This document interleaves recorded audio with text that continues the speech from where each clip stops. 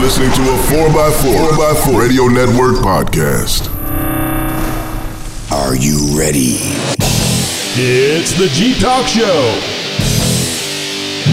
with Jeep Mama, Josh, and Tony. So sit back, strap in, and brace yourself. So some of you guys may remember the YouTube live video that we used to do every episode, and in those videos, Tammy would always wave at the camera during the opening segment that we were just playing, the opening song, and she would wave. Yeah, and she would wave at the camera. She still does that, people. She still waves at the camera, even though we're only doing the audio. I think after we stopped doing the video. After we stopped doing the video, I was doing that for a few days as well before I broke the habit. We're not doing that anymore. Okay. Tammy is just a nice person. That's why she does it. I don't mean that she's doing it because she doesn't know. She just does it because she's a nice person. Hi. Well, you browbeat me to wave right at the moment. So it's like, I don't want to get yelled at. I love that. But you still shop whenever we're interviewing a guest. So it's only there's limited success. Okay, you guys hush. Got a Jeep? Want a Jeep? Never driven anything but a Jeep? Well, this show's for you. Josh, Tammy, and myself are here to inform and entertain you while we talk about Jeeps. Hey, Josh, is it snowing in Oregon yet? Please say yes. No, not quite. I mean, maybe up in the mountains. Actually, in fact, I heard today that Mount Hood has a 2-inch base. So there is some snow in Oregon, just not much. No, we're cold here, but, I thought I heard that your neck of the woods, Houston, got a little flurries this week, didn't they? There was some. I didn't see it here. My daughter saw a little bit of sleet, I believe, that instantly melted when it hit the windshield. Yeah. Oh, boo. Meanwhile, here in Maryland, guess what got shut down today? The schools and colleges because of a little snow, sleet, mostly rain, and it was so ridiculous. You know what? There was more salt on the roads than snow. Geez. Yeah, I'm like, oh, it's Snowmageddon 2018. You're all going to die. And of course, you're really, really sensitive with your rust issues on your bumper about the salt and the snow. So this is great. Careful what you wish for, Tammy. Yeah, ridiculous. Right. Hey, Tony, what's coming up on the rest of the Jeep Talk Show? Well, Tammy, on this episode, we're going to have David Ludington. He is the owner of Jeep and Stuff, and he talks about his nice rack. This week in Jeep, we'll hear about a feel-good story, Jeep story about the new name for the Jeep pickup and the new name for the Jeep pickup. Wrangler talk, rust prevention on a budget. Oh, gee, that'll be interesting. More hot ham radio talk on our second installment of DMR Radio. And I'll have you guys know we actually got a positive email about that. I was surprised. Somebody actually emailed us about the great amateur radio information that we have here. Nikki G does what we specifically told him not to do. And, of course, much, much more. Local Jeep news, national Jeep news, and news from around the world. It's This Week in Jeep. And This Week in Jeep is brought to you by Amazon.com. Has a favorite brand in your life let you down, and all you want to do is crawl into a hole and cry? Yeah, me neither. But if you're looking for something to use as a coping mechanism for whatever life throws at you, might I suggest some retail therapy? And there's no better way to enhance that warm, fuzzy feeling than by helping out the Jeep Talk Show while you get your shopping on. Before you do anything, though, you'll need to head to JeepTalkShow.com, where all you have to do is click on the big Amazon icon there. That will take you to the Amazon.com, where anything you purchase over the next 24 hours will have a small percentage donated to help out the show. So when you need to buy, remember, click on us first, and thanks in advance. Hey, can I tell you about an Amazon purchase I just made? Sure. I don't know if you guys have heard about this or not. They announced it a few months ago. Amazon announced a few months ago some new items they were coming out with. And one of the things they were coming out with was this Amazon Fire Recast TV. Basically, it's your DVR, black box DVR that allows you to record over-the-air signals and play them back. And it sounds fairly boring, but if you're looking at cutting the cable, this might be for you, because I like watching local channels, like in the kitchen or something when I get home from work. but I can't rewind it. I can't pause it. So, like, what do they say on the news? And you're just so used to sitting in the living room being able to rewind it on your cable or your Uverse box. So I picked this thing up. It has 4 tuners in it, so you can record 4 shows or stream 2 live, and it works off your home network. So any Fire TV stick that you have, or your phone, or your tablet, you can watch TV on. You can watch live TV or watch the recorded stuff. So this thing is really, really neat. It was just released Wednesday. What is this? November on the, was it the 14th? Yeah. It was on the 14th, and I got it the first day it was available. It is really cool. You guys should check it out. So you're going to put it in your Jeep? Exactly. No, but I can watch. This is a Jeep podcast, but I can watch. I can watch TV in my Jeep on my phone from this device in my house. That's pretty neat. Yeah, it is. It's really neat. Well, leave it to the executives at FCA to screw something up once again. It's almost as if they're sitting around the board meetings brainstorming ideas of how to piss off the loyal constituency of the diehard Jeepers. This time, it is with much sadness that I present to you the now officially named Jeep Pickup. And no, it's not what you think. In a move this week that is all FCA, they released the name of the pickup we've been anxiously waiting for so very long now. The much anticipated Jeep Pickup to be unveiled at the Los Angeles Auto Show later this month will be called the Gladiator, not the Scrambler. Yep, as had been expected. Once again, the nut jobs at FCA have decided to zig when they should have zagged. Don't hold back. It's almost as if they haven't turned a computer on in over 2 years, as it was all the Jeep community could talk about when the news first came out that Jeep was going to officially enter the pickup market once again. For what is easily the last 2 years, millions of mentions, literally, of the new Jeep Pickup, all referred to it as the Scrambler. Which for many, if not most, would have been the most logical decision. Granted, there was never any official hint of what the name would be until now. So it came as not only a huge surprise, but a gigantic letdown when FCA announced this week that they have ignored the countless throngs of people and went with the polar opposite of what the people wanted or had been expecting. In other words, they pulled another typical FCA name badge move. They did it with the new Cherokee. They did it with the Renegade name badge. And now with this. Improperly regurgitating name badges on platforms they have no business being on is pretty much par for the course for FCA. Now, this new information of the Jeep's name comes by way of FCA's media site, which leaked a treasure trove of photos and info on the upcoming pickup earlier this week before promptly pulling it down.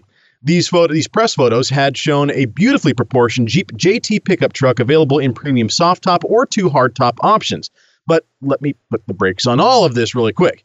I need to jog your memory just a skosh because all of this is seeming like a little bit of deja vu. If you remember, it was only about 13 years ago when we had a version of this happen before. In January of 2005 at the North American International Auto Show in Detroit, Jeep had unveiled what was a mere concept at the time, but it shook the auto world. Introduced towards the end of the Wrangler TJ's life cycle, the Gladiator concept pickup truck was described back in the day by Jeep as being, quote, a lifestyle pickup with all of the rugged functionality of the famed Jeep Wrangler. In other words, it had everything that we love about the Wrangler plus the added utility of a bed.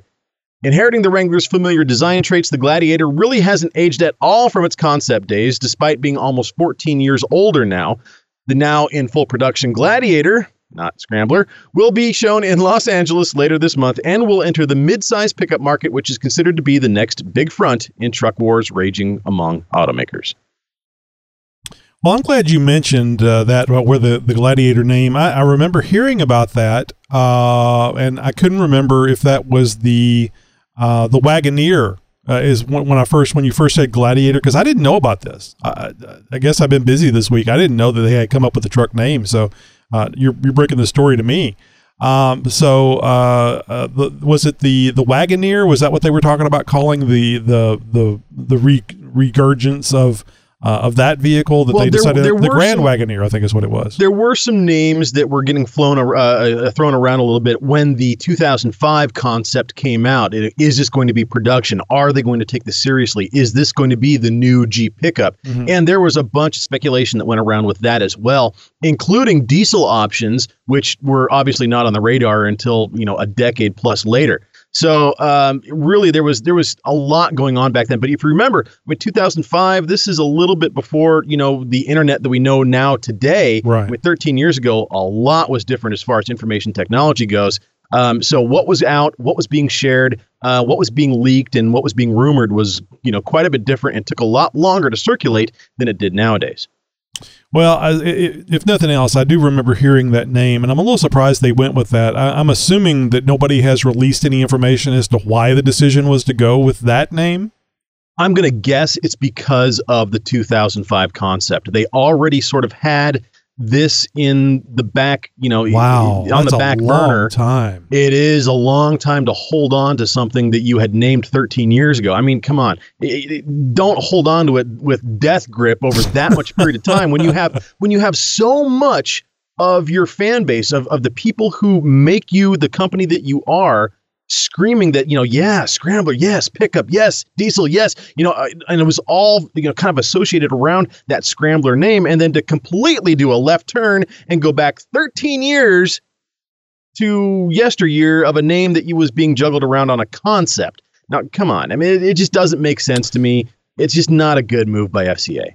I'm wondering if maybe there wasn't a phone call from Sergio to Mike Manley and said, look, I don't think this surgery is going to go bad, but in case it does, you got to do one thing for me. Gladiator. It was the medication, Mike. It was the medication.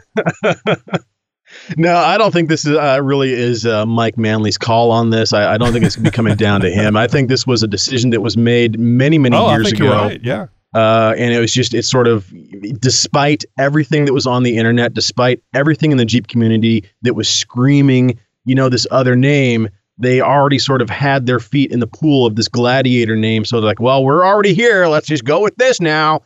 So yeah, I don't know.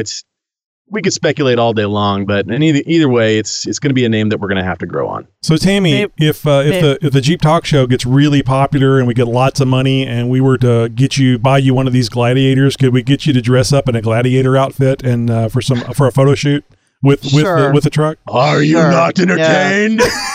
Yeah. Maybe it's because of The Rock's new show. And they're like trying, because those Gladiator shows are like in right now. Oh, he's in a Gladiator show? Is this? Oh, that's right. No, he hosts a show where these people do these bad ass muscle, strength obstacle course thing. Oh, okay. Oh, because I know they were talking about remaking American Gladiator, a TV show from the 80s and 90s, but yeah, that's not so. Dwayne, you need to make better choices. I'd rather see you doing action movies, dude. No, I know money talks. Huh? He's the host. Yeah, that's what I'm saying. I figured he was. So that's my only thinking behind it, but I'm probably wrong. Well, if you've listened to the show for any length of time, you guys know that I absolutely love a feel-good Jeep story. Now, each and every week, your submissions and my research finds all kinds of Jeep or off-road related stories. And honestly, I wish I could share them all with you. But I have to narrow it down to just 2 or 3 and, pick them all for each and every episode. When I saw this one, though, I immediately knew that it was going to go into this week's show. They say that one man can make a difference. All you need to do is believe. Well, one man has taken this to heart and devoting his time to putting a special gift underneath as many kids' Christmas trees this year as he can. Nelson Sadler is the founder of Blue Ridge Jeep Club, helping less fortunate kids in southern West Virginia and eastern Virginia receive an extra special gift for Christmas. This year, Sadler wants to ensure any child in need can have at least one special gift this year, their own bicycle. The Blue Ridge Jeep Club is asking anyone with bikes that they don't use, don't need, or that have been outgrown to consider giving to a child in need this holiday season. The club has already received its first 2 bikes for kids, and they came from, check this out, Mercer County Commissioner Gene Buckner. Some of these kids have no help. I love to donate to help families that need it, said Commissioner Buckner. Some kids are just lucky to get a pack of socks and underwear for Christmas, said Sadler. This is just something that my Jeep Club can do for children in this area. Anyone who's interested in receiving a bike from the Jeep Group must fill out an application at the Bluefield Salvation Army or the Bluefield Union Mission. For more information about the club, or if you would like to reach out to Nelson Sadler and help him out with a donation, or maybe 3, then just do a search for Blue Ridge Jeep Club, or we'll have a link to the club's Facebook page in the show notes for this episode. So I'm sorry. It is a feel-good story, but when you said some kids are just lucky to get a pack, I'm thinking of cigarettes? I think I was flashing back to the Breakfast Club because the word club is in here too. Yeah. That's great. I love that. No pack of Marlboros for the minors. No, not this year. Anyways. No, not officially. Yeah, this is an awesome thing this guy is doing. I mean, taking it upon himself, with his Jeep Club, is saying, we've got to do this. Let's do this. Let's make this happen. Really got the attention of, a city commissioner to join in on this. It's just awesome. The way that this is happening, the way that it's starting off, I foresee this guy. I really hope that he and his club spend half of Christmas just delivering 100 bicycles. That's my number I'm hoping for. I'm hoping that you guys out there listening to this show will come through and help out the Blue Ridge Jeep Club, donate a bicycle or 2 or 3 or whatever you can do to help these kids out. They really need it, and this guy's doing an awesome thing.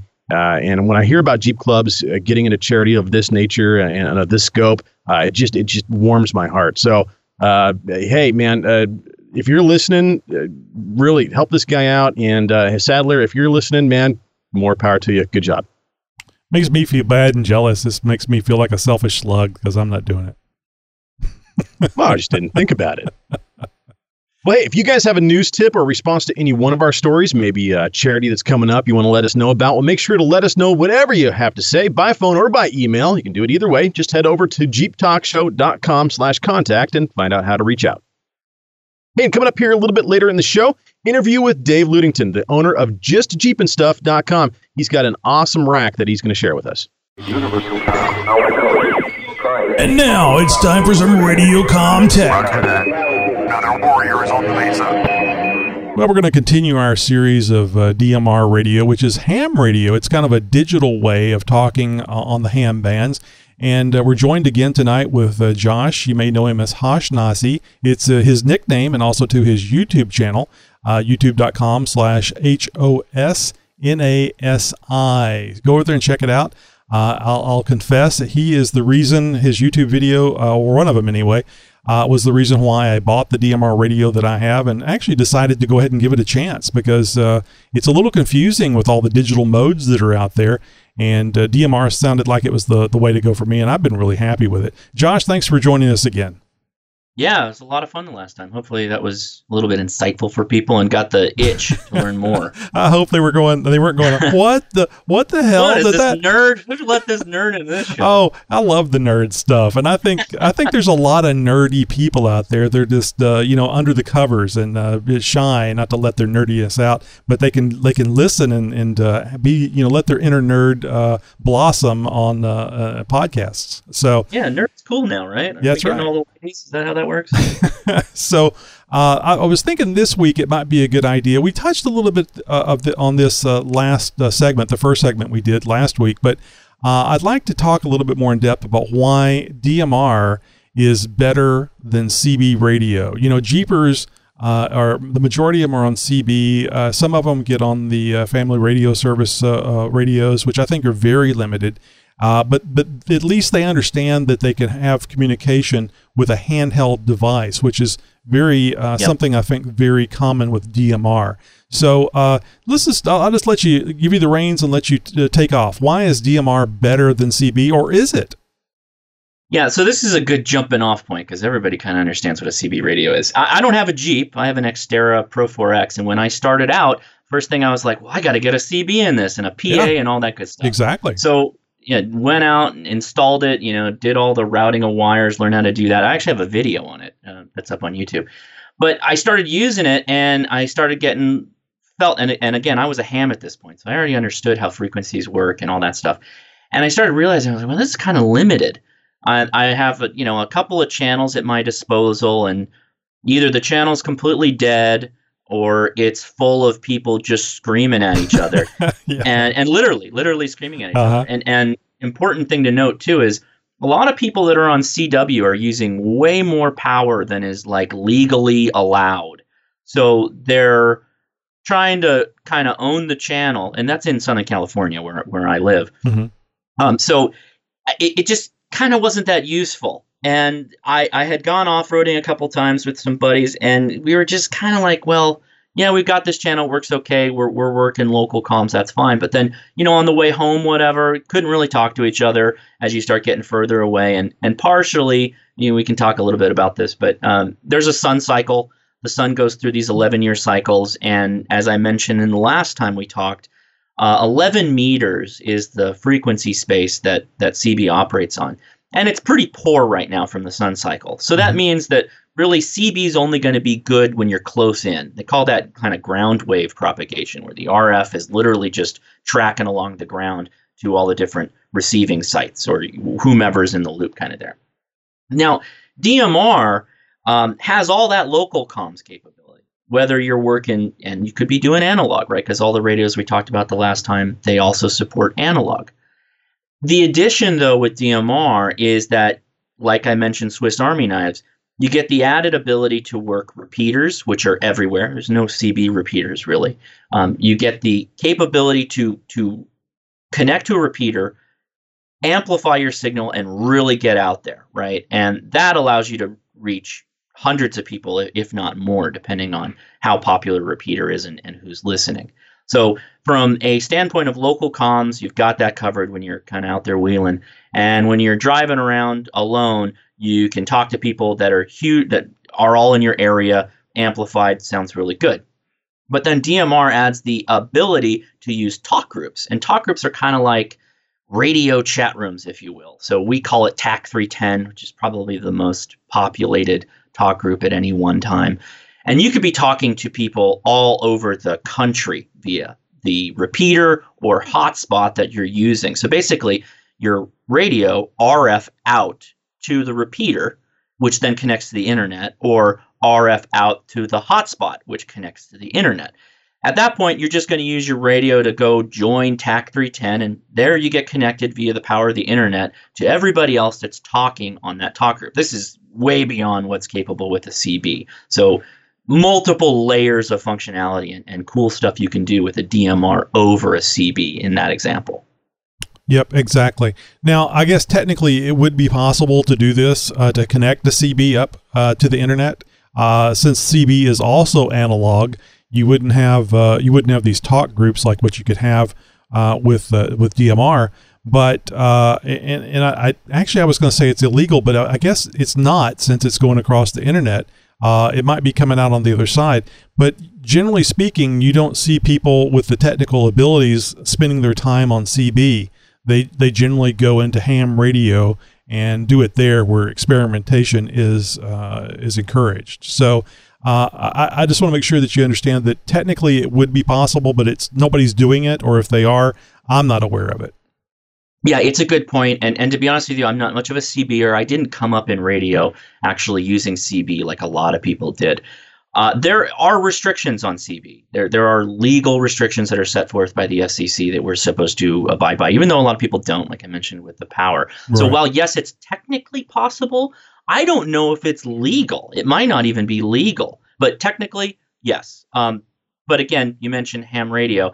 Ham radio is built on experimentation. So things like DMR exist because we shoehorned that corporate business spec of radio usage into the ham radio space. So we kind of find things we like in amateur radio and we co-opt them and make them our own, if you will. Mm-hmm. So one of the things I think is worth mentioning here is not only do you not have to deal with during peak sunspot cycles a lot of noise from people running too much power, over-amplified microphones, and that beloved Roger beep. It's a very clear audio because it's digital. So you're only going to be hearing the audio that's being sent. You're not going to be hearing any crash noises that you might hear from lightning bolts in the area, thunderstorms and whatnot.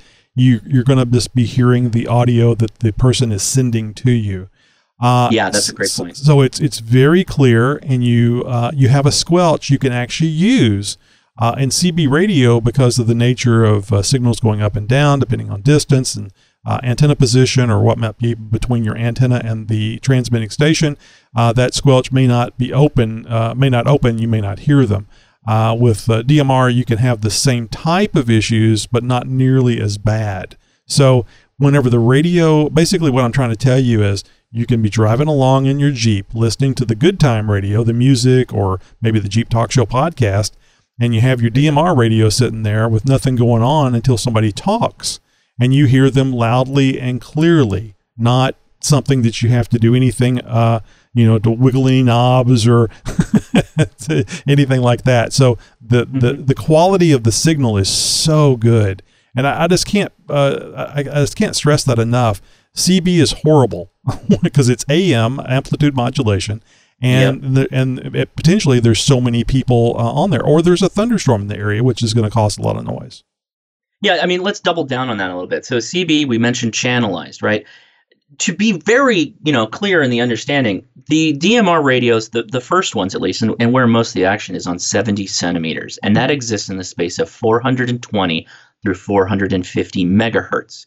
Now, the radios step in hertz. So, for example, we could be on 420.122. That's just a number, right? Mm-hmm. Then I could change that to 428 or 445. And those are think of them like hundreds of channels. So if you're out, I think we used this example when we were talking earlier, if you're in an event or whatever, you can make a little card that says everybody that's involved in organizing, the event, whatever, be on 440, right? An amateur radio frequency that's acceptable, right? So everybody else could be on 446, 447, 448, etc. And so you get many, many, many, many more channels. So it's not that it's private, because anybody can listen on to you at any time, but you could just, if somebody's being loud or whatever here, you can just slide over to many other frequencies and be in no one's way. And really, no one would really know you're there. Yeah, that's one of the huge benefits of amateur radio is literally the space, the landscape that you have available to you. And I know some of you guys that are currently CBers, that you've noticed that whenever you're on one channel and you're very close to somebody else, maybe at a Jeep meet or something, or even on the trail, and you're very close to that Jeeper while they're transmitting, you're hearing all this hash. You can hear kind of like somebody talking, but you're hearing this. You can't really understand it, but it's somebody talking because they're too close to you. Well, we're talking about frequency distances that are so great, it's unlikely that you're going to hear that same type thing on these DMR radios, whether it's digital, certainly probably not digital at all, but even on analog, you probably won't notice it if the frequencies that you're using are far enough apart. It's just so much more things that you can do with it. Yeah, and I mean, if you have a talk group set up just for your buddies or whatever, make it whatever you want. You've programmed the radios beforehand, and you're working simplex. The radio will just ignore everything else that it picks up. It will only let your buddies through and the people that are keyed to talk on that talk group, right? So another advantage there. Now, of course, you can always just go back to analog. Again, another advantage. And if you needed help, needed emergency support, whatever, you've got that capability too. A really important point, though, too, I didn't really touch on this the last time, is your antennas, right? The physical installation of a lot of these radios, it's going to be different for CB versus DMR, for example, and sticking with the 70 centimeter track. It's really easy to just take a simple little couple foot long, not even that, mount it to the side of your Jeeper. I know you got the roll bars there. You can get a roll bar mount or a bar mount, and you can set it up that way. It's really easy to install an antenna for ham radio, particularly what we call VHF, UHF 2 meter, 70 centimeter. And DMR would just ride perfectly on that. CB is a lot more hard to do. Yep, antennas are quite a bit longer, and then anytime that you go something with an antenna that's shorter than a quarter wave, you start having issues with the receive, how strong the receive is coming in, and really hurts your transmit. Antenna systems are probably the most important and most neglected thing by new people that are into radio, the transmitting portions of it. I don't know about you, Josh, but I just cringe anytime I see a Jeep or any vehicle that have those little bitty rubber duck antennas where they've taken off the factory antenna off their car or truck and putting these little bitty things. And they work perfectly fine if you're within a certain distance of that 50,000 watt radio station. But if you get too far away, you're going to have a hard time picking it up. And generally you can think of it this way: if it's an emergency situation and you're evacuating and you really want to be able to hear those news alerts, and you're getting further away from the big city, chances are you're not going to be able to hear it because of that little bitty crappy antenna. Antennas are important. So anyway, we'll wrap it up there with me telling you to get off your lawn and get a bigger antenna. So, Josh, piss off your neighbors. Yes, very much. Thank you so much for being with us here tonight, Josh. And we're going to do a few more segments and a little information. I think next time we can talk about getting started on DMR. All right, that's lots of options there. Hey, coming up in Tech Talk, it's getting darker earlier every week, so to help you see the road better, we've got a headlight mod for all you TJ and LJ Wrangler owners out there. You're listening to a 4x4 Radio Network podcast. Hey, did you check out the latest submission over at the 4x4 Radio Network this week? The next time that you're online, just head over to 4x4radionetwork.com. All one word. You'll see the Jeep Talk Show there, of course, but we've got you covered no matter what you drive off-road. Listen to the 4x4 podcast, the Center Steer podcast, Trail Chasers podcast is there, the On the Trail podcast too. It's all for free, all in one place. That's 4x4radionetwork.com. Hi, guys. This is Rodney with Jeepers Outpost. Just a little quick story for you. Back in 1987, I joined the Army. I went through my training, and I went to a station. My permanent duty station was Fort Sill, Oklahoma. Now, at Fort Sill, what they did, one of the things they did was they tested some Copperhead missiles they had. They were laser-guided missiles. What they tested those with is they would have us as private. They had us drive. Oh, where'd he go? I think the security guy stepped in and cut that call. Yeah, the NSA was just like, no, you can't talk about that. Did they take him to Guantanamo Bay? I hope not. Well, I think he water tortures himself, so they got something coming if they think they're going to get anything out of him that way. Oh, Rodney, you got to call back, man. I want to hear that story. It sounded like it was getting good. Shut up and listen. Shut up. So shut up. You don't shut up. Shut up, Shane. Hey, shut up and listen. It's time for Wrangler talk. It's time for G-Mama. Okay, I feel like Tony and his heat issue. It's Tammy and her rust issue. Rust? Yes. Again? Oh, yes. You've got like 7 more episodes, Tammy. It's easy. I know. Next thing you know, this is going to be another one of those top 5s. Well, this kind of is. So, I talked about taking care of the rust of my undercarriage, and I said I need to work on my bumper next, and I've gotten so many suggestions about what I should do. Take your bumper off, sandblast it, and then, powder coat it, or take all the powder coat off and bedline it, and use this product and that product. And, I would love or actually somebody I was wheeling with in Uwharrie said, here, and sent me a link to a GenRight aluminum bumper. And I'm like, oh, that looks pretty nice. $1,000. Yeah. No, I'd love to do all that, but, I don't have enough Legos to sell to make up for all that. So I have a budget that I need to stick with, especially with Christmas coming around. So this is rust removal on a budget in 5 easy steps. Now, the tools that I used was a wire brush, a scraper, sandpaper, a sander, and a grinder. And in my video last spring where I did my top 5 products I was testing out from suggestions from Jeepers, and one of them was this Scotch-Brite paint and rust stripper. And what it does is it attaches to your power drill. And I didn't even test it out because it scared me. And I'm like, I'm not even going there because power tools kind of scare me. So this time I'm like, I've got to do something. So I used this to try to get rid of the rust, which, by the way, I don't know why I was so scared. It was no big deal.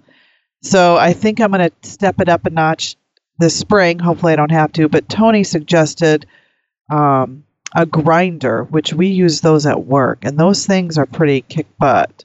So, which I'm going to be saving money for all winter season. Anyway, so the other tools you need, I used was called POR 15, which I mentioned, and it's a stop rust kit. And what the 5 steps are: first, get the rust off; second, degrease; 3, metal prep; 4, paint with a POR; and then paint with a top coat. So this POR kit, I got at a local hardware store just down the street, and it was $22, but I found that you could get it for $18 and free shipping on Amazon. And it's called the POR Stop Rust Kit. And the kit uses a 3-step process, but I added 2 other steps. And this kit includes everything you need to complete the job in one sitting, but you got to make sure you use it correctly. And what this kit does is it creates a non-porous surface that seals and protects the metal from the water, the chemicals, the salt, and other corrosive contaminants. And this little kit is ideal for small projects like my bumper, and there's enough of this product to cover 6 square feet with 2 coats. So what I did is I scraped and sanded, and I tried to get off as much rust as I could. And I think that's where my mistake was last time, because when the other products I read about last time, it said you could just put it directly over the rust and it has like this chemical reaction. But I just decided I'm getting rid of as much rust as I possibly could. And I think if I would have had the grinder, I could have probably got rid of more rust and taken off more of the powder coat. But I was on a time constraint because I did it this weekend.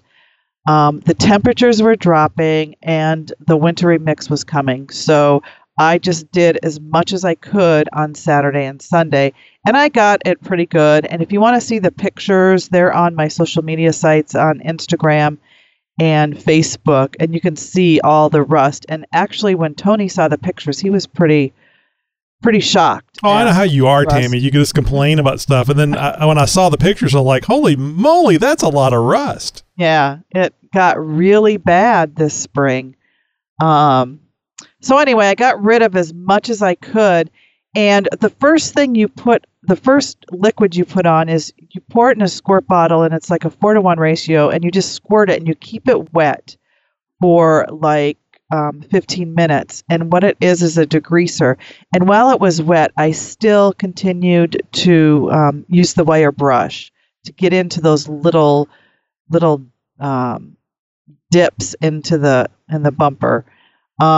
And then you do that, and then you use the metal prep, and you spray again, and that kind of turns like this powdery white color, which it's supposed to do. That's what I read.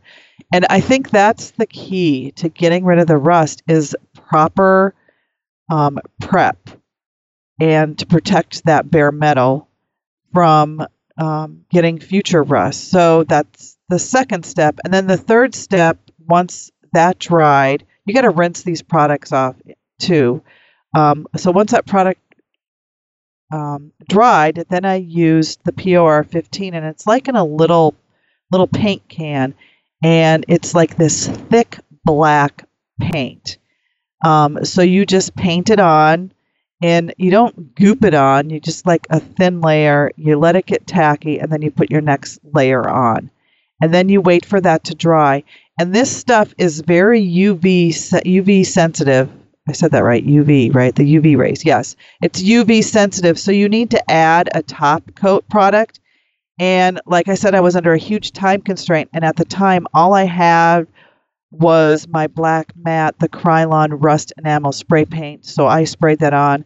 But a coworker suggested that I use an epoxy paint, which might be a little stronger paint for when I'm out wheeling and stuff. I didn't have enough time to research that or to find one that works. So as of right now, I just use the Krylon paint. So I'm hoping this works. We will see this fall. It's already had salt on it today from the salt dump. The bad thing is on the back side of my bumper, I could not use the paint stripper. I couldn't use the sander. All I could do was scrape and use the wire brush. And I didn't get time to do all this prep work on the inside. So right now it's just bare metal. It's supposed to be 50 degrees this weekend. So I'm hoping to get in there and do something to the inside of my bumper because it was just as bad as the outside. Then I'm going to spray the inside of my bumper with that fluid film to give it even extra protection.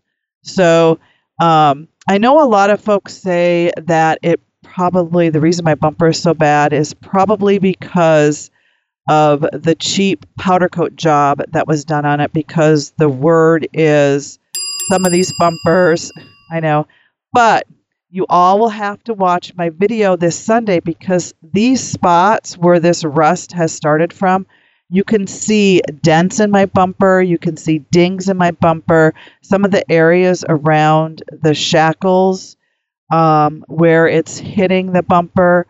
I think that has a lot to do with it too. I'm sure the prep has to do with it, but it just seems kind of weird that all the spots that this is happening are where the bumper gets dinged. Now, if you look at the top of my bumper and what is it called? The bar part. What's that called? The bull bar? Brush guard. Is that what it is? Brush guard. Brush guard or bull bar. Sure. Yeah, either way. Yeah. Totally nothing. Totally fine. Not anything. Knock on wood. So I think the dings have a lot to do with it. So anyway, fingers are crossed. It works. We'll know this spring, and hopefully it'll be nice this weekend so I can finish up the inside of my bumper, and then I have to move on to the rear bumper. So a lot of work. So I'll say this: you're right. The powder coat may be just fine, and I can live with that. Maybe it is, and it just you take damage because you actually use your Jeep off road, and you get a little bit of damage there, and water gets in, salt gets in, and then it starts. But I still maintain, don't get anything powder coated, then you don't have to deal with this crap of getting the salt and the water under the powder coat. Powder coating is fine in some places, but where you're going to be taking a lot of hits and stuff, maybe not so much. Right. I agree with you on that. No, and for anybody out there who doesn't know, powder coating is very, very, very forgiving to people, to a lack of prep work, if you will. There is a certain amount of prep that you absolutely have to do with powder coating, but there's a lot that you can get away without doing as well. And not to mention, it doesn't go on, well, it can go on thicker than paint. Typically, it doesn't go on thicker than paint in order to save money. Powder coating dries extremely hard. And metal is also extremely hard. But, when you run that metal into a rock and it deforms, some of that metal gets pushed out into other areas. That metal is deformed. And that super hard powder coating exterior isn't flexible. It doesn't move with the metal. And so you're going to get, compromises in that skin, if you will, in that powder coating, that outer layer. And all it takes is, a couple microns. Literally a pinhole through that powder coat, and suddenly you get moisture that can seep in through that hole and underneath the paint, underneath the powder coating, and starts eating away that metal. And well, Tammy, it seems exactly what's happening in your case. Oh, Tammy, you mentioned something about scrubbing the thing with a wire brush, and it made me think about little speckles and sprays of things getting on you. Did you wear any kind of special clothing? Was there anything said anything about clothing, or maybe some safety goggles and gloves and gladiator wear that you needed to use while you were doing this? I had, I had my glasses on because I needed to see. Well, there's that. Yeah. And, one of them, I forget which one, if it was the degreaser or the other one, it was non-toxic. So you didn't need to worry. But when I just wear my regular clothes. Okay. And my no regular ill clothes. effects so far, right? No, I'm. No, I'm No, I mean of the clothes. Yes. No, everything. Somebody sending you home from work saying you're not dressed appropriately, that type of thing. My I brain can taste purple now. Exactly. No, Tammy, just Tammy, you your had, typical safety things. Tammy, you had mentioned the 3M rust stripping pad thing for your grinder. I actually have one. When you said, I was going to use that, but power tools scare me, and this thing looked pretty crazy. I was like, I've got one of those. Right. I know that the people listening, can't see what I'm Always holding up in front of the podcasting. camera. Yeah, I know. But, for the sake of Tony, and I know that Tammy can't see my video either, but just a little show and tell. That's cool. I like that. I've got one. I've got several of these things. I'm holding on to them for when I finally strip all that undercoating off of my unibody rails when I put on my frame stiffeners. Should we tell the people why you have one in your podcast studio?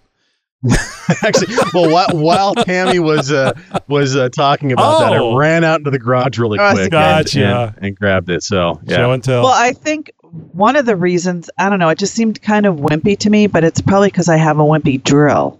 Maybe I need a more powerful drill for it to turn faster. I don't know. Nah. Someone also.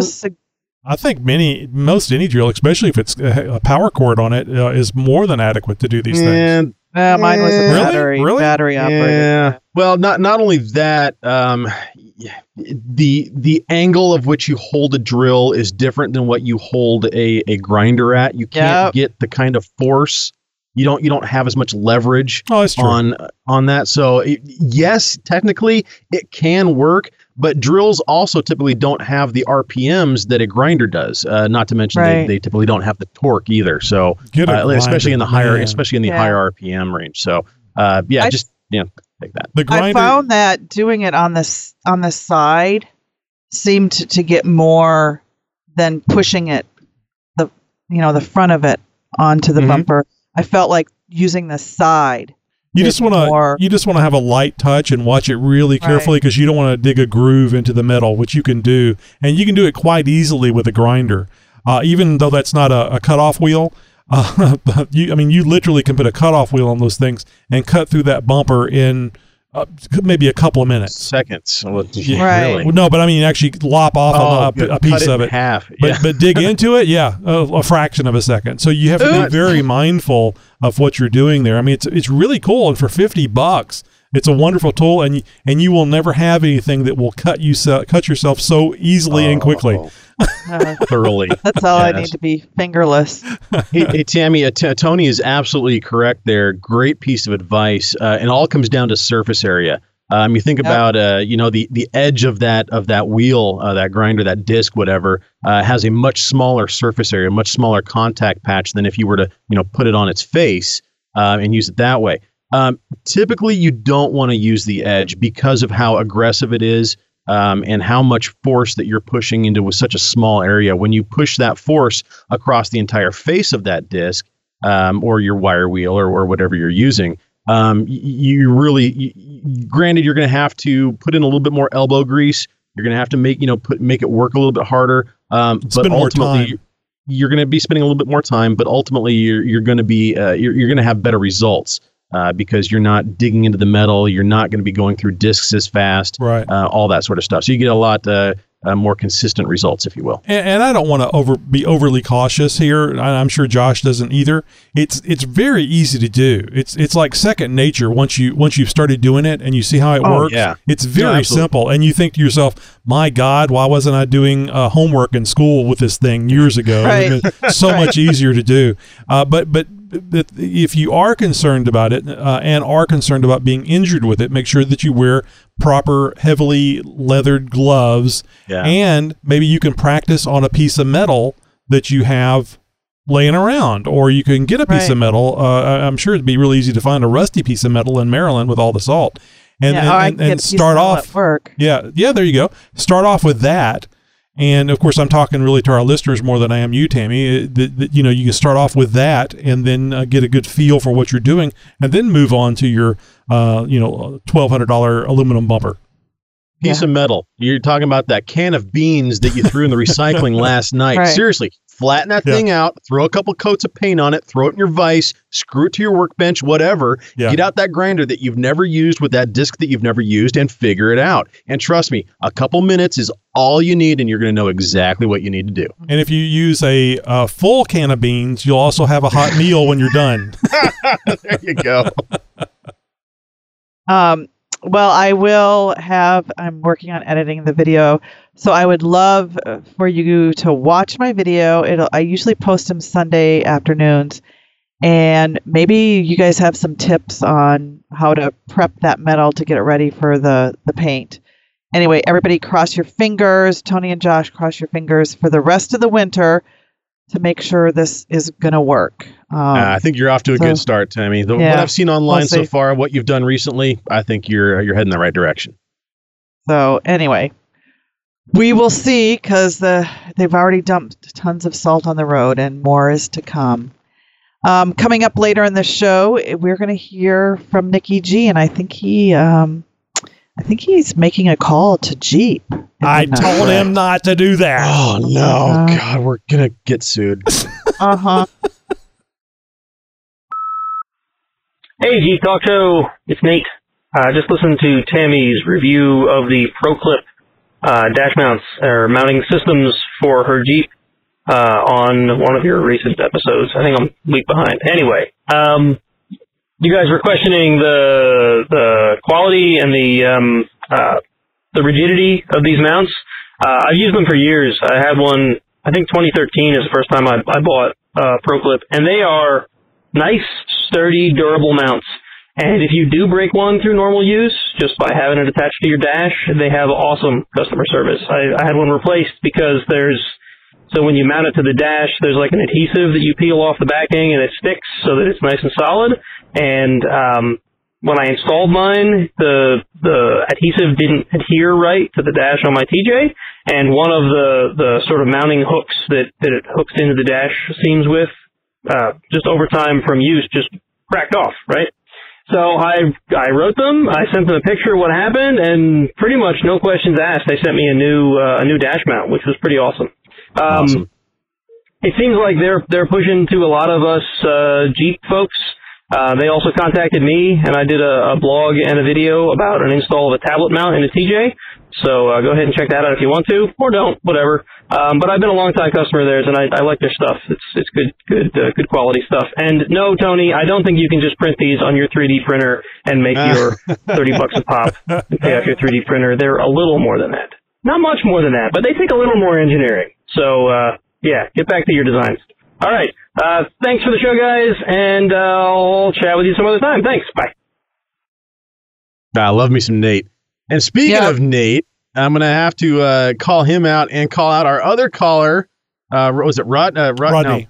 Rodney, yeah. I think we're going to have to hook them up. We're going to give away the Jeep Adventure magazine to both of our callers this week. And remember, folks, we are giving away subscriptions each and every month to the world's most attractive Jeep magazine. Oh, what a nice magazine. Oh, God, this thing is beautiful. So, yeah, Nate, you've got one coming to you. Rodney, you've got one coming to you this month. And for the next, 12 months, Tony? That's right. It's an annual subscription. Annual subscription. And that's 6 issues per year. And I know you guys are going, where are you going to send it? Where are you going to send it? Well, I'll be in contact with you via voicemail, email, or semaphore. I don't know. We'll get to you. God, Rodney, we got to get you to call back and tell us that story, man. Yeah, maybe we'll just interview him. That's what we're going to do. If the MPs have released you, we would like to know the full story, even if you say I can't because my family's in danger. Right. You got tech questions? Boy, do I ever. We have answers. Oh, that's good, because It's Tech Talk with Jeep Talk. Yahoo! Well, last week I teased that we have something special for this episode just for the TJ and LJ Wrangler guys, and I even promised that Tammy and her JKU wouldn't be left out either. However, the mod that I'm talking about that I'm going to teach you this week is going to apply just to any vehicle really from the 90s and early 2000s that has a 7-inch round headlight. The 7-inch round headlight has been used on Jeeps for many decades, and during that time, lighting technology has advanced quite a bit. I mean, LED lighting technology was still in its infantile R&D phases back when the TJ Wrangler hit the scene. I know, I know you look at where we're at today with lighting and you begin to wonder how we made it by without for so many years. Well, we did it with what are called sealed beam headlights, and they're pretty much self-explanatory as to what they are. They're basically a sealed light bulb where the lens, the emitter, or the filament, the connection points, and the reflector are all in a single unit. This style of light has been used since the late 1930s, utilizing a tungsten filament inside of a glass bulb with a reflector. Real basic, but really reliable and inexpensive too. Brighter lighting debuted in the 1960s with the use of halogen bulbs. Since then, headlight technology advancements have made leaps and bounds in improvements over time from those early year sealed beams. The aftermarket is now full of quality choices for those looking to add, improve, or increase forward illumination. Heck, even the sealed beams of today are a better choice than what was available 10 or 15 years ago with newer halogen and xenon gas technology.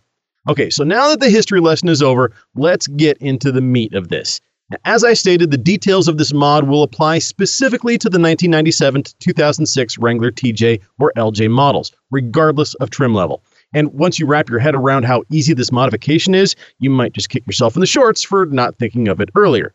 It's relatively easy to swap in the headlights of these year's Wranglers for ones from a 2007 to 2018 JKU or JK Wrangler.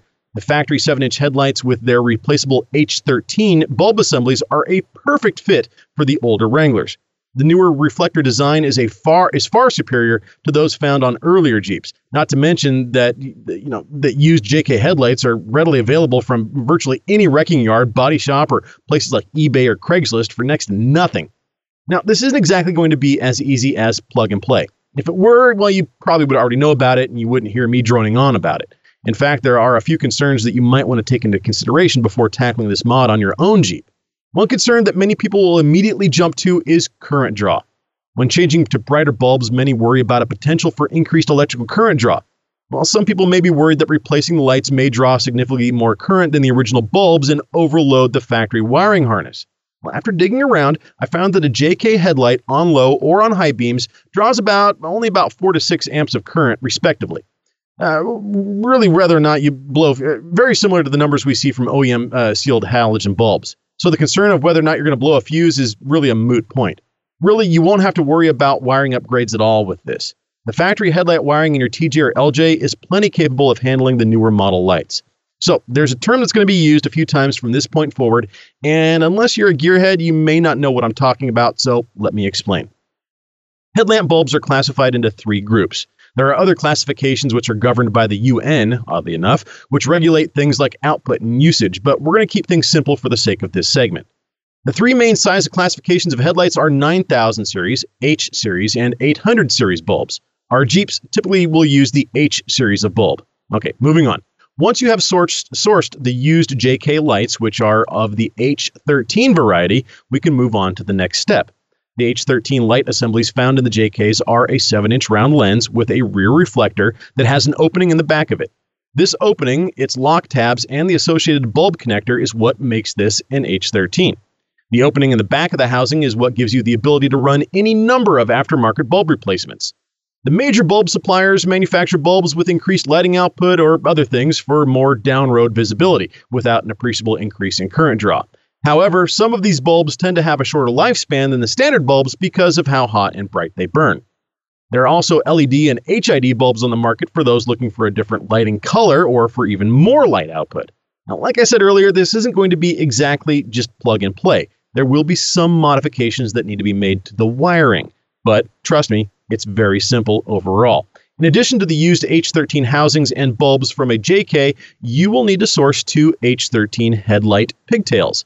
These are just a length of wire that has the special H13 type connector at one end, that's going to be what connects to the light bulb, and the loose wires at the other end. The H13 pigtails can be cut from a junkyard vehicle or purchased from a local parts store or from rockauto.com using the Dorman part number 84785. You will need 1 for each side, so get 2. The housings and wires will cost you less than $50 overall, so don't think this is going to be a mod that's going to break the bank. The lenses will fit into the Jeep the same way the sealed beams do, so very easy install. But once installed, you'll never have to take them out again. Swapping a bulb is as simple now as popping the hood and twisting the old bulb out from the back of the reflector. Couldn't be easier. Newer bulb assembly provides a different, more modern look that owners of older Jeeps, well, they may or may not like, but one thing is going to be for certain. You will have a significantly increased your lighting coverage. Well, you may have to do a few quick tests with a voltmeter or a test light to confirm your wiring hookup when it comes to that point, making sure which connector lead was for which purpose, etc., etc. There's only 3 wires per side, and one of them is ground on each side, so the other 2 are either going to be low beam or high beam, and it should be easy to test for which one is which. You're going to cut the old sealed beam connector off of the factory wiring and splice in the new H13 pigtail that you just got. You're going to want to make sure that the connections you make are sealed with a heat shrink tubing and then tucked back into the factory split loom tubing for protection. Some of you may be yelling at me as this airs, saying that there are connector adapters on the market that would make this a lot easier and a true plug-and-play modification. And yes, ordinarily I would agree. But I personally prefer to hardwire the needed connector in for weather resistance and, more importantly, reliability. But once you choose which way you go, once you're done, you will notice the JK headlights provide a much more even beam spread, and the tint seems marginally wider than the sealed beam halogen. It will be a lot easier to see objects on the road surface, and there will be a lot less glare overall. As mentioned, there are other replacement H13 bulbs on the market as well, depending on your specific lighting needs or driving conditions, so you can have a lot of fun actually researching what type of bulb will work best for your climate or driving conditions. Just make sure it's an H13. See, Tammy, I told you wouldn't be left out, but don't blame me if you find that somebody has stolen your Jeep headlights. I'm sorry. Shush! Don't curse me like that. No. Trust me, that's gonna be impossible. It's not gonna happen. But I told you I wouldn't leave you out of the story altogether. Right. Well, I appreciate it. Tammy, in your growing list of modifications that are coming to bite you back on the butt, how's your headlight, Winky headlight? Is it been okay? A-okay, knock on wood so far. Yeah. Good. The thing is, I have this other set of headlights that I bought because I thought they were bad, and now I'm like torn. Do I just leave the headlights alone, or do I put these new $200 headlights in, or put the new ones in? I try them out. Definitely. Try them out, Tammy. Yep. Try them out. Yeah. And if you don't like them or you decide to go a different route altogether, well, now you got something else that we can maybe give to a listener, or that, you can provide to another Jeeper who's a little bit, less fortunate, and get them a nice mod or something like that. Or no, I don't know. I mean, you got a number of ways that we can go about it, but absolutely throw those in, see what they do for you. And let us know. And of course, hey, you, the listener, has anything to add to this story or this modification? Maybe you have a question for Tech Talk. Just jump over to jeeptalkshow.com/contact and send us a message. We'd love to hear from you. This is Zach from Z&M Jeeps. This is Lisa Simon from Trim Perfect. Alan Peterson with Painless Performance Wiring. This is Amy from TNA Decal. This is Neil from SFJ4x4.com. This is Randall Spear, Motorsports Manager from Dana Aftermarket. This is Paul Wolf from ENI USA R&M. I'm John Eastmore for Black Forest. This is Nathan Leahy from Mickey Thompson Tires and Wheels. And you're listening to the Jeep Talk Show. And a nice big Jeep wave goes out to all of our friends and fans in the off-road industry. We thank you for your support. From around the world, or from your city, and sometimes just down the street. Howdy, neighbor. It's the Jeep Talk Show interview. Alrighty, boys and girls, we're back with another interview here at the Jeep Talk Show, and today we're going to be talking with Dave, and he is over at, Tammy, I'm going to get it wrong. I didn't have it in front of me. What's the name of the website again? Jeep N, the letter N, Stuff. STUFF, but just Jeep and stuff. What F? So Dave with jeepandstuff.com, and Dave reached out to us. Actually, one of our past interviewees recommended him to us, and I was just really impressed with the quality of what I was seeing there online with these great roof racks. Dave, now, how in the world did you just come up with, I mean, there's lots of people out there selling roof racks for Jeeps. How did it come up where you decided, that's not good enough, I need to come up with my own?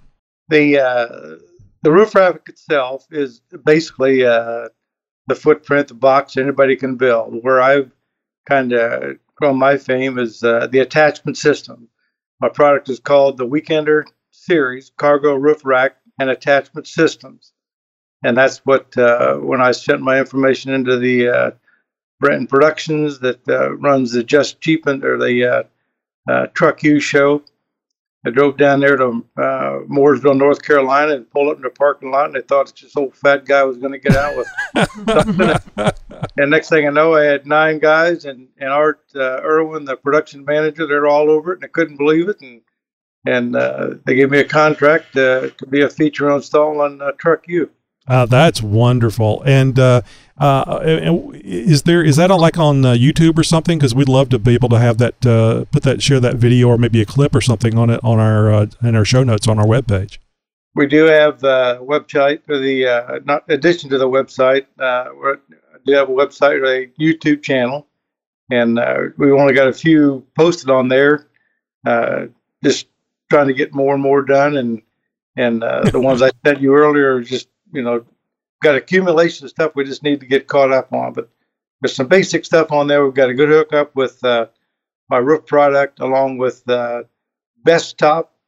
Their Sunrider series folds down within the footprint of the Freedom panels. And my roof rack starts at the Freedom panels, so it's a great, I would call it my great weekend combination. The Best Top Sunrider, my Weekender cargo rack.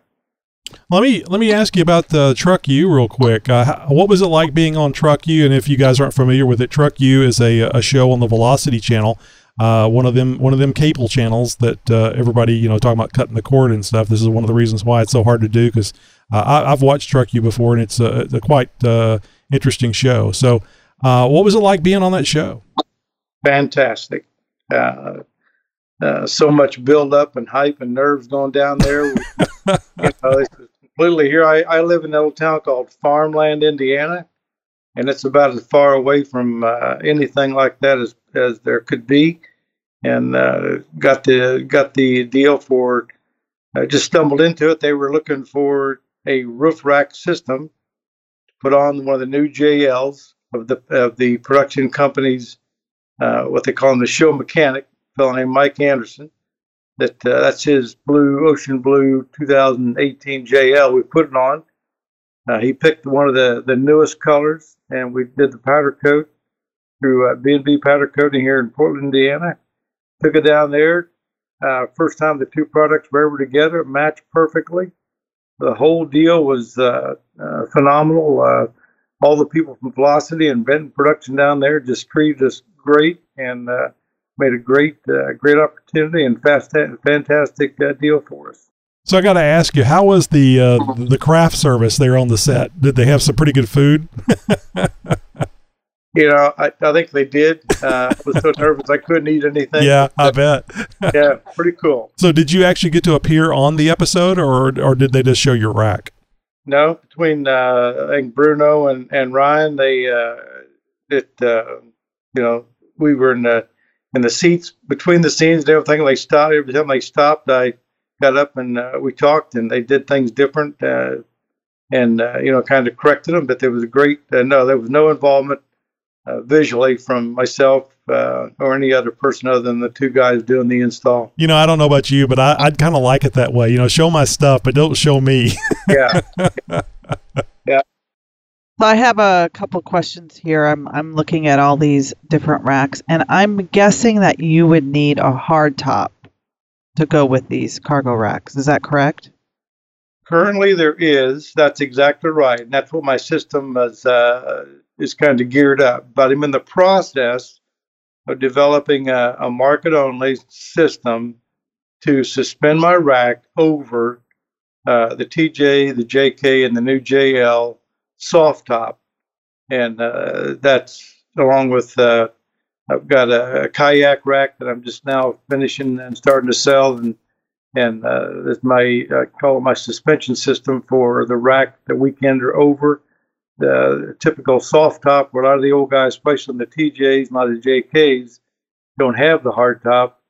Right. And so that's a product that I've got prototypes made, making the brackets and trying to get pieces welded up and start prototyping on a few projects. But that'll hopefully in the next couple of months, I'll have a suspension system to put my roof rack over a soft top on a TJ, JK, and the new JL.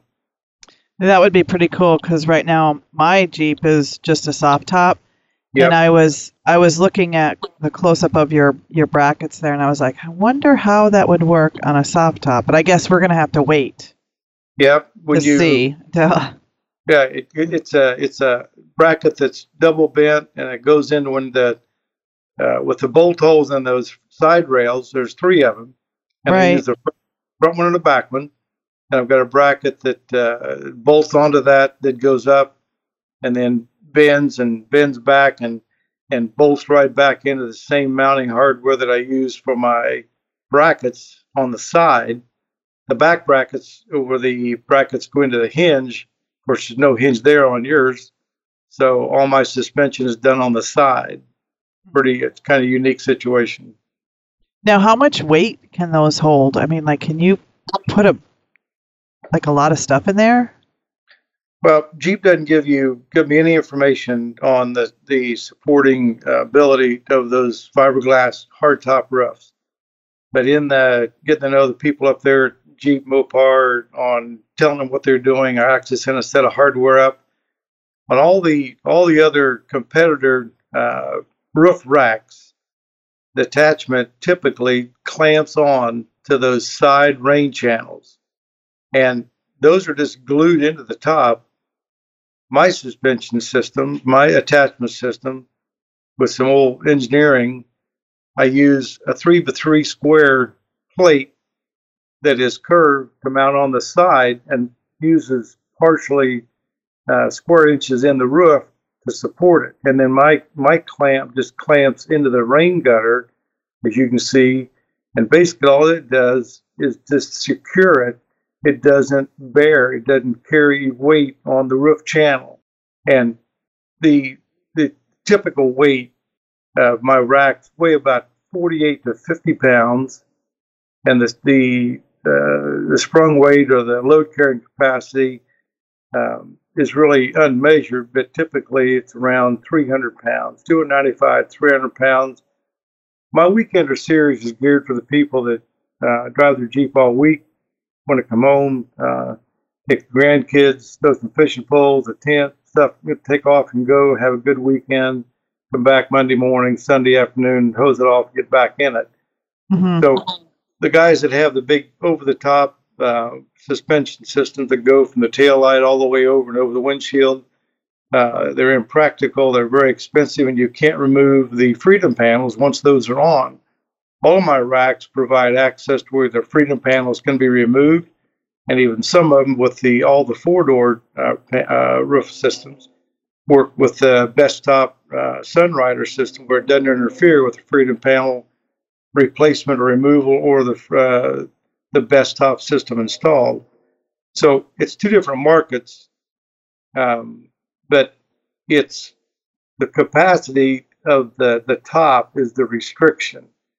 So I say, there's no test on it. Nobody can really, Jeep doesn't give that data. The only thing they do is I gave them all my information. They say, well, you're under the curve, good luck, and that's where it is. But I just say, light load, probably 250, 300 pounds. I've had people put dresser drawers, plywood, moving college students up there, people standing on them, putting tires up. It's all structural steel. It's all bent through a draw bender. It's all welded. The steel deflection is less than what the distance is between the bottom of the steel and the top. So I don't think that anything is ever going to bend it far enough, even though I had a guy put two 150-pound off-road tires right in the middle of it.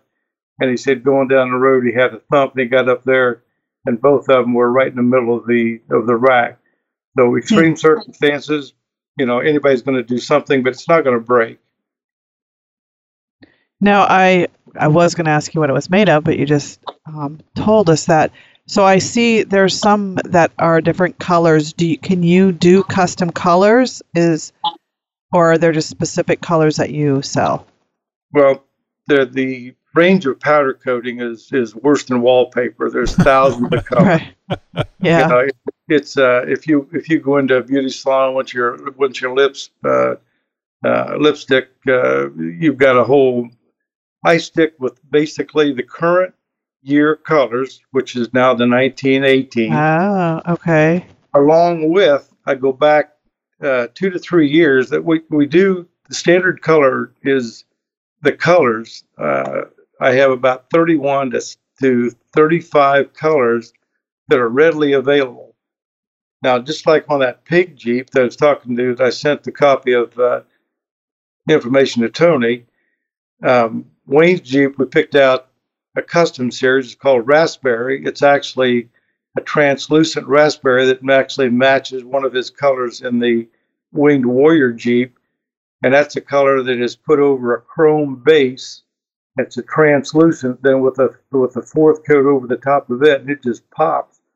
We can do about anything, but I have a category of saying that we match the basic colors from most of the Wranglers from probably about 99 through current, with about 31 to 35 colors readily available. And that's what my pricing is based off of. But if somebody wants to match a powder coat and paint don't match specifically right. all the time because they can't fade powder coat. Right. It is what it is. So if you go on Prismatic's website and pick out a color, there may be an additional charge because the way my powder coater has to buy it in that volume, like he has to buy like an 8-pound minimum, but we can powder coat it to about any color you want beyond the scope of what I call my standard colors. So it's unlimited to a point, but focused on the current and 2 years back of the Wrangler colors offered by Mopar Jeep as their standard color line. So let me ask what is probably a dumb question, and I think you've already answered this somewhat. Just for the folks out there that don't have a rack, think they may want one because they've seen them on other vehicles, other Jeeps. What's a good reason for having a rack on top of your Jeep? Well, to be honest with you, most people, I spent so much time designing the rack and the attachment system to be easy on, easy off, no tools required, no modification at all to any of the Wrangler hardtop vehicles. So when people buy them, it's almost like they're aesthetically so well fitted to the Wrangler, especially the JKUs, the 4-door, that nobody takes them off. And I've probably asked many guys, many people that buy them to send me pictures of what they're hauling with them and what they're doing with them. And it's like an attachment, an accessory. It's a complementary. They're so well proportioned. It looks so damn good on the Wranglers that, you know, even the standard black that matches the standard black top. Then we get into the colors, just like you see there with Mike's on his 18 JKU with that ocean blue with the illusion finish. They put lights on it, but nobody hauls anything on it.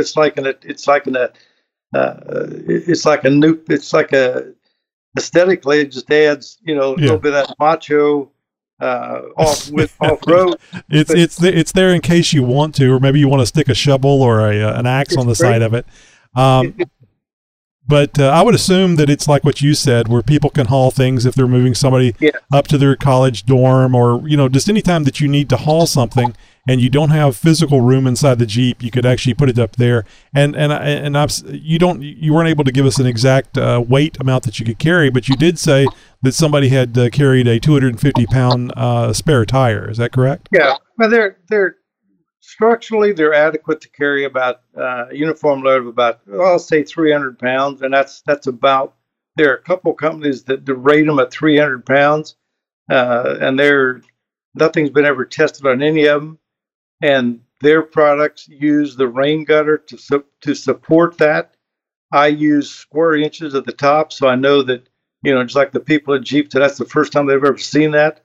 So I know structurally 300 pounds is a good, safe, number. The other thing I've just started making is kayak racks. It's just like on Tammy's Jeep, that JK, it's the typical weekender rack is 53 inches wide by 58 inches long, which goes from the back of the Freedom panel to the back where the hinge is suspended. On my kayak rack, it's the same starting point at the back where the hinges are, all the way up to an inch beyond the windshield frame. It makes it 98 inches long, 53 inches wide. And they go to the Amazon or someplace and buy the set of the kayak holders that carry 2 kayaks on the top of it. Strap them on there, they bolt on. That carries 2 of the kayaks. I didn't send you those pictures and all the stuff I send you tonight, Tony, but I will. Okay. But the nice thing about that is the rack is built the same way. It's all structural steel. It's got the same attachment system. I just add additional brackets for the length of the rack, and people take that. They take the elevated kayak brackets off of it, and that gives them a 53-inch by 8-foot flat deck, and they can go to Lowe's or someplace and buy 2 or 3 sheets of plywood, a few pieces of 2 or 4. And I say, right there, how many Jeeps have you seen now with an 8-foot bed on top that'll carry 3 sheets of plywood and half a dozen 2 or 4s home from Lowe's instead of a pickup truck? Yep, good point. And certainly people can use their Jeep for things they would normally have to have a pickup truck for using this then. Yeah. So one of the first things I noticed whenever we first started communicating was the connection, how you connected the rack to the top of the Jeep and using the rain gutters, but it was a nice big wide piece of metal and a hand knob that you would actually screw down. And that really impressed me because it looked like it was like what you were saying earlier, designed to be easy on, easy off, and no special tools required. Now, the one question I did have about it, though, is that do you have any issues with that grapple system, that connection system, wearing into the paint, causing a problem with the finish? Is there anything on the back of that keeps that from occurring? I use locally here. There's a company that sells neoprene rubber mats for industrial purposes, and I go out there and buy 3 different thicknesses and 3-foot wide rolls, 30 some feet long, and I cut them up into 3-inch square pieces. Every piece of hardware, I say every piece except that the side mount pieces that you're talking about that have the curvature that lay over the roof. Mm-hmm. I use a piece of either 16th inch or 3/32 inch thick neoprene cut to 3-inch squares, and they apply a stick-on adhesive on the back. So I cut them, and each piece I send out has got that neoprene on the back.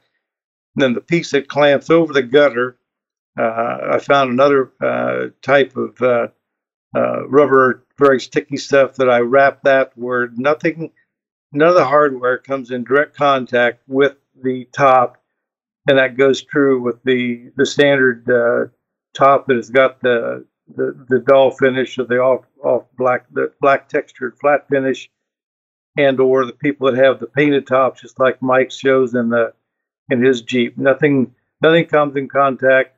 Not to say that depending on where and whatever, that there may be some that have not had any complaints. I've not had any. There's nothing that lets the hardware touch either a painted top or the standard black top.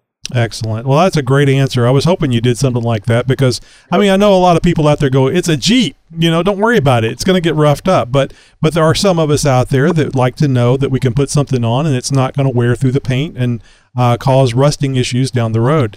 So I thought it was an important thing to mention. Now, I believe you have some accessories that are available for this top. We do make, I've got some simple, here again, I used a clamp and a through bolt with a knob for being able to attach several brackets to the side. I've discovered a company called Fast Grip that makes a bracket, just a rubber suspension or rubber grip thing that I've adapted a bracket to where I supply the metal bracket that clamps to the rack, and then Fast Grip has a series of neoprene, thick rubber, pullover strap. If you look on my site, where I've got an axe on one side and a small shovel on the other, I make the bracket to fit my rack, and then the simplest way to attach a tool or a jack or whatever other equipment they want is to get on their site, and you can order off their site, or they're commonly sold by the 4x4 parts stores all over the country.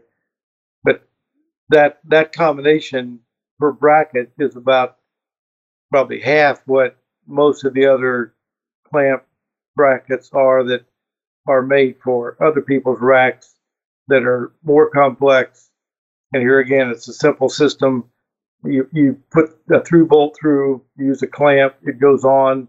Then the fast grip deal is just a matter of just sticking it on there, pulling the strap over, and you're connected and you're ready to go. The simplest thing, the most affordable system I could find to put together. Yeah, it certainly looks like it's exactly that.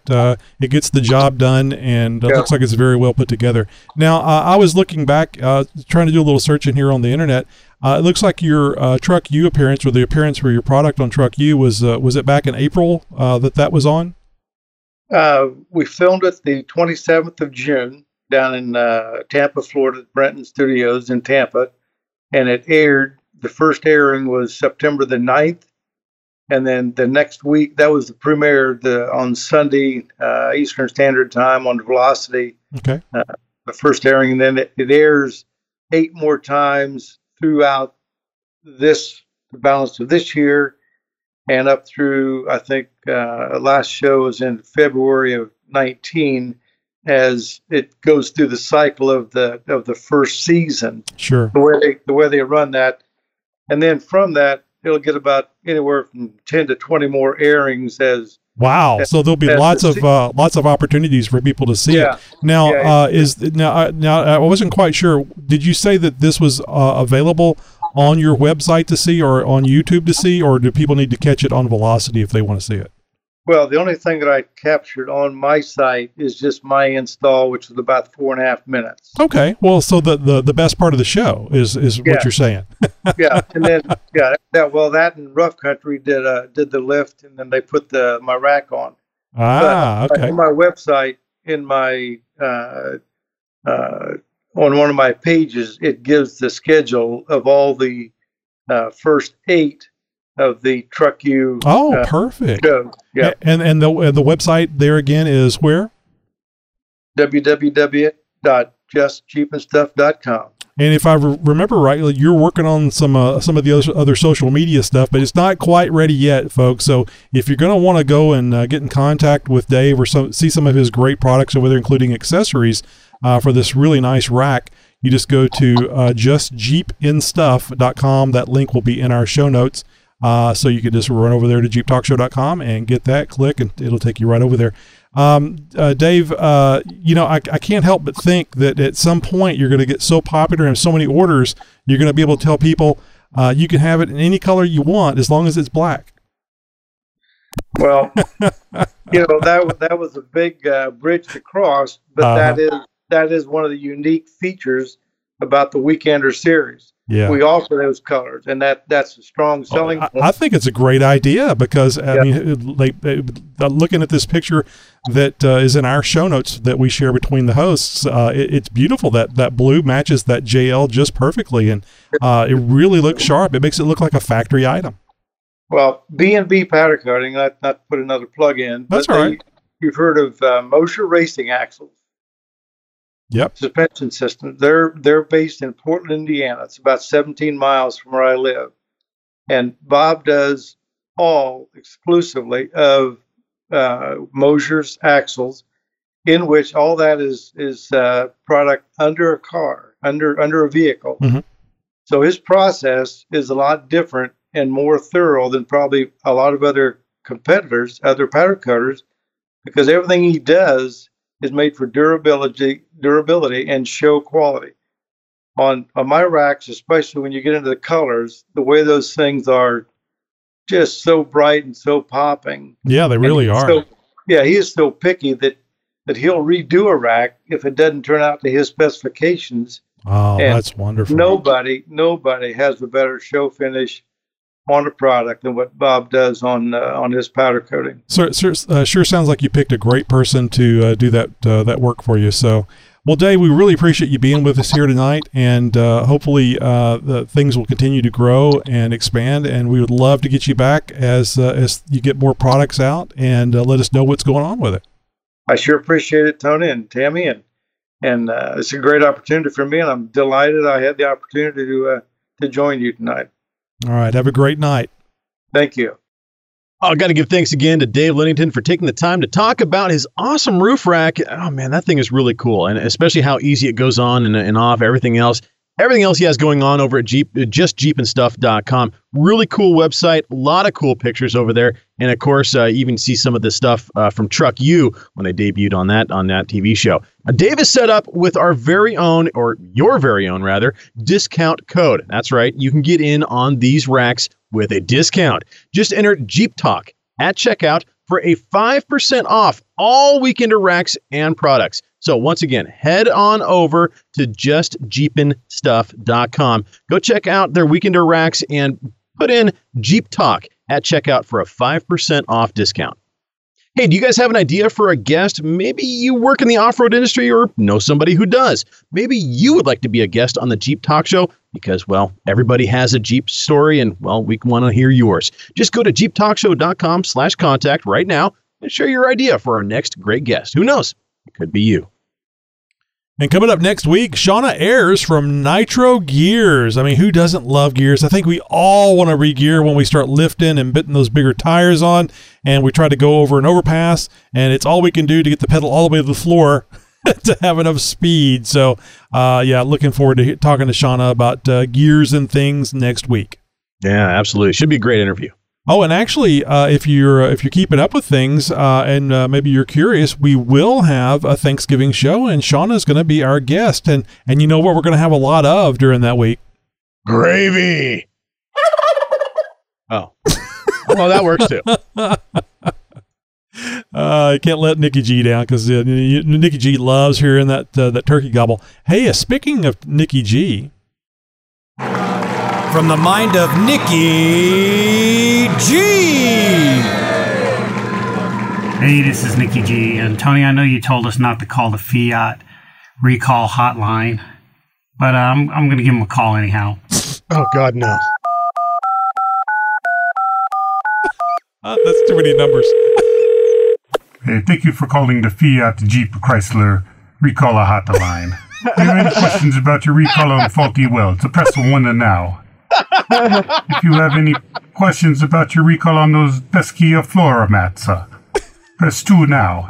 If you have questions about the recall about your 96 XJ not having any cup holders, press 3 now.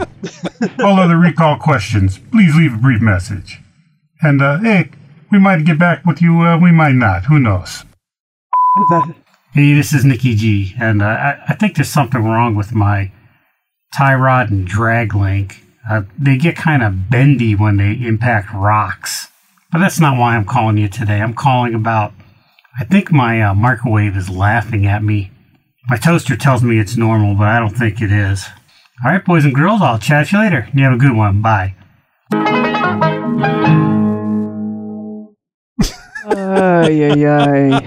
Did anybody else notice? Funny though. Did anybody else notice that the FCA Italian guy was getting Russian towards the end?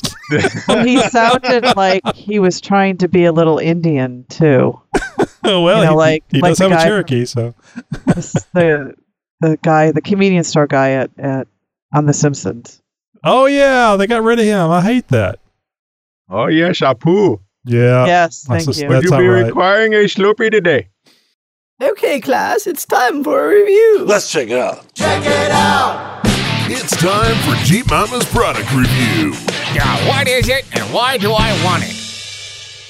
Well, the big question on everybody's mind is whether or not these floor mats are going to be on a recall or not. Oh, I hope not.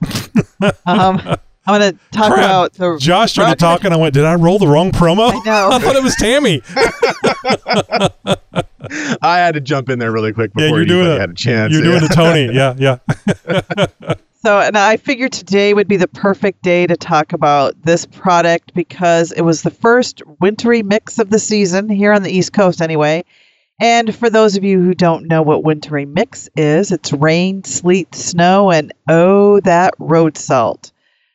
It was dumped all over the roads today and at work. And let me clarify this. My office is on a cul-de-sac, which means there isn't a whole lot of traffic, and which means you really don't need to worry about the conditions of the roads, which, by the way, they were fine. But the salt truck came by 3 times in 2 hours. I almost went out and yelled at him. Did he thumb your nose, his finger on his nose at you? So anyway, let's go back to the product. With this wintry mix on the roads, that means you're going to track all that yuck into your Jeep. And granted, it's going to melt, but the salt and dirt are going to be left behind. And you don't want that salt and dirt in your Jeep. It's a nasty chemical concoction. So you're going to need something to make getting it out of your Jeep super easy. And I love my floor liners. Some folks call them floor mats. The Rugged Ridge floor liners were actually the first thing I ever bought for my Jeep, and I still have the original ones after 5 years, and they're holding strong. The Rugged Ridge floor liners come with a deep rib or ridges in them that hold in that dirt and salt and mud. It's a deeply molded chevron-shaped tread pattern that actually channels the dirt, mud, and snow away from your shoes or your pant legs. And they use an engineering process using state-of-the-art technology to ensure the exact shape and contour of the floor mats for the Jeep. And, we all know that Jeep rides can be pretty bumpy and you're, flexing a lot. So these floor liners help contain the movement and the sloshing around of any water, because once that water spills out, it's going to go all over. Unless you have carpet, then your carpet's going to soak it up. And that salt is going to be all over your Jeep. These floor liners have a high perimeter wall that will trap this water inside and prevent it from getting all over your Jeep and infecting parts of your Jeep with that nasty road salt. The material is specially made of a thermoplastic and some sort of process that they use, and it looks and feels just like rubber. And then on the bottom of it, where it sets down on the floor of your Jeep, there are raised nibs on the bottom to keep the liner in place. And there's a self-sealing floor hook that hooks into a hook that's in your Jeep. And it's self-sealing and it prevents the moisture from getting through. They're very easy to remove, so you can clean them up pretty easy. You just pull them out and spray them off. You can buy them on Amazon. They come in pairs, one for the driver's side, one for the passenger side. But you can also get one, and it's a one-piece one that goes in the back seat of your Jeep, and it goes over the little hump, and it works really cool. You can just pull that one out too. And they also have one for the rear cargo area. Now, in my rear cargo area, I just flipped over the stock floor mat that they have, because on the bottom side of that is kind of a rubber material. Now, that one does not have the treads, and it does not have the little raised walls, but I don't go walking around in the back of my Jeep, so I figure I'm okay. Anyway, for 2 of the liners in the front, they sell for $62.99 on Amazon. You can add the other 2, and it's a total of about $220, depending on where you purchase them. But you can buy them all separately as well. I found that Amazon tends to be the least expensive. I love mine. They have held up so well. I moved them from my Sahara into my Rubicon, and I've had them pretty much since the first month I bought my Jeep, which was back in May of 2013. They're a solid accessory to have for your Jeep, and they're actually a must, especially if you live in the Salt Belt, because it'll protect your Jeep.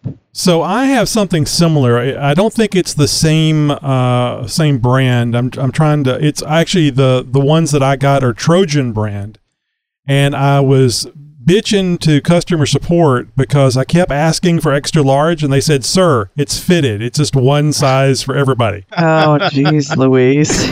Trojan, get it? Yeah, Now, Tammy, I wheel with a couple guys that are running the Rugged Ridge floor mats. Now, one of my buddies, he's got a Cherokee at God, I can't remember what year it is. I think it's 98 or 97. It has a different steering wheel than mine. Anyway, he's got the full set. He's got the two front, the one piece rear that goes over the hump, and the cargo liner. Yeah, he got all of his. Amazon was like $220. Pretty much whatever Jeep you drive, Rugged Ridge has this full set, and it seems the price point is right about $200 to $230 for the full set. Yeah. I'm talking both front, the entire rear strip, and the cargo area. And they all have the high sides. They have that awesome chevron, tire pattern, almost like the BF Goodrich KM1 tread pattern. Yeah, and they all have that. All have the high sides and everything. All with a Rugged Ridge warranty and stuff as well. All with the custom fit. And all, it seems, no matter what Jeep you drive, it's all about the $200 to $220, $230 price point. So very affordable for the level of protection that you get from these things. So, Tammy, I'll mention to you, if you go to take your high lift jack, even if you have a knockoff, and you use it, and it's dirty and maybe muddy where you're having to use it, hopefully not, but maybe it is, and you go to put it back in the back of your Jeep, that's when you're going to want to have those high sides that we're talking about. So that's a good reason to go ahead and commit to getting something like that, because I got the one, the Husky. It was like $69. And it was no comparison to the ones I have in front. The floor mats I had in front, much thicker, much nicer. I think I actually got mine from Quadratec. You can get, it's like Quadratec. There's the Rugged Ridge. WeatherTech is another one. Yeah, Rugged Ridge. Well, I think the Quadratec, the Rugged Ridge. I think those are all the same manufacturer because they look identical to me. Very close. Yeah. Well, I got a set for Susie's TJ and a different brand, and they are identical. So I don't know about the brand that you said though. But anyway, the Husky, that thing was very thin and not near the quality of the Quadratec or whatever it was that I have in mind. And I wish I had gone with the one you're talking about, because I get the feeling it's going to be thicker and much nicer than what I wound up with. But it has sides to it and it'll hold. But it was misshapen. It was so thin. It was actually misshapen when I took it out of the box. See, my biggest concern about these fitted floor mats is the way that they fit, actually, because right underneath my gas pedal, the carpet likes to bulge right there. And I'm constantly having to pull my floor mats back or, kind of shift them a little bit to get a little bit more room underneath the gas pedal. Otherwise, I'm kind of hitting floor mat or I'm hitting carpet, and I got to push a little harder when I'm going up hills and stuff. I don't want to have to do all that. So yeah, it's one thing I'm kind of worried about. I don't want to have to like cut my carpet or anything like that. So I'm running just regular floor mats. I'm running oversized truck floor mats in my Jeep right now. They seem to work pretty good. They have a pretty deep well in them, but yeah, I've always wanted to go this route, but I've kind of had that hesitation because I don't know how it's going to fit. But it seems like a lot of these, they use that, like the laser scan to do all the measurements and stuff, and they very, very highly accurate fit. So this might be a good option. Yeah, you'll love it. Try it. Hey, do you have an idea for a product review? Just visit our contact page and let us know what you'd like to hear on our next product review. And coming up in a few minutes, we're going to hear a little bit about some events that are happening in your hometown and around the nation in Wheeling Ware.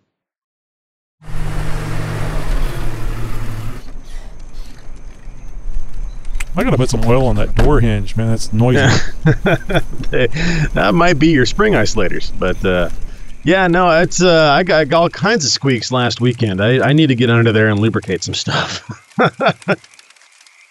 No, I took the Jeep out last weekend. A little bit, just kind of run it through its paces a little bit. Everything works great. I was very, very pleased with it. I was out solo, so I really didn't put it through its paces 100%. I definitely need to get back out and really test it, but I was happy with how the Jeep performed this last weekend. I'm going to go back out again this weekend for a little bit of target shooting, and maybe we have a chance to put the Jeep in four-wheel drive again, so we'll see. Very nice. Glad to hear that. Yeah, I was a little worried about you this weekend. I'm like, oh, I hope Josh doesn't break down out in the wilderness. No, I've got enough of a network of friends, and where I was going wasn't all that far from the house. I probably could have hiked back in a day if I was on foot, that type of thing. But Rambo style, had a little headband on. Vivian! Tammy, what is this all I hear about you making promises you can't keep? Yeah. She keeps them, baby. Yeah, Cody from Trail Chasers. Never heard of you. He sent me a video, and I was cracking up at it, and he apparently shared it with Tony, and I like, oh, did Tony make a comment on it? And he said or maybe he shared it with you I think he tagged you on it on. Who is this again? Social media. Yeah. Anyway, he said you didn't make any comments. You just clicked the like button. But it's a video of a renegade pulling out a Wrangler. And I thought that was pretty funny that he tagged you or shared it with you, Tony. Photoshop. I know. So I told him I would bring it up. I promised him I would bring it up, and maybe we could talk about it on the Jeep podcast. Well, this was a staged video. The Renegade actually had a V8 swap, and the Wrangler was just a shell.